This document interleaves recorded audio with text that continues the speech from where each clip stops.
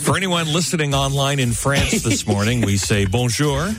And anyone up to and including 25 years of age as of January 1st will be able to get condoms at no charge in pharmacies right across France. This is interesting. For the past 4 years, those in France were able to get reimbursed by the health system for their condom purchases, but you had to show them a prescription for the condoms, and most people weren't aware of the program. No. You imagine doing that with a doctor here?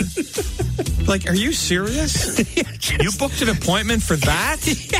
You go get it. You could have got him in aisle 4 at Shoppers Drug Mart. Why did you come here?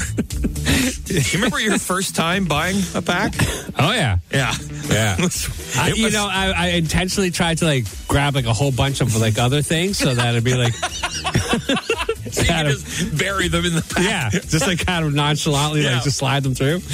Yeah. That first time buying condoms, it was a weird... You know the area of the pharmacy, so you walk in, and you're trying to pretend that you're looking at something else. Oh my God, there's so many choices. Exactly. What the hell? You gotta pick the right one. Well, you don't know, right? You don't know what to pick. No. You're like, oh my God, I hope I don't get the wrong ones. And then you're kind of staring at it like, oh my God, I'm here too long.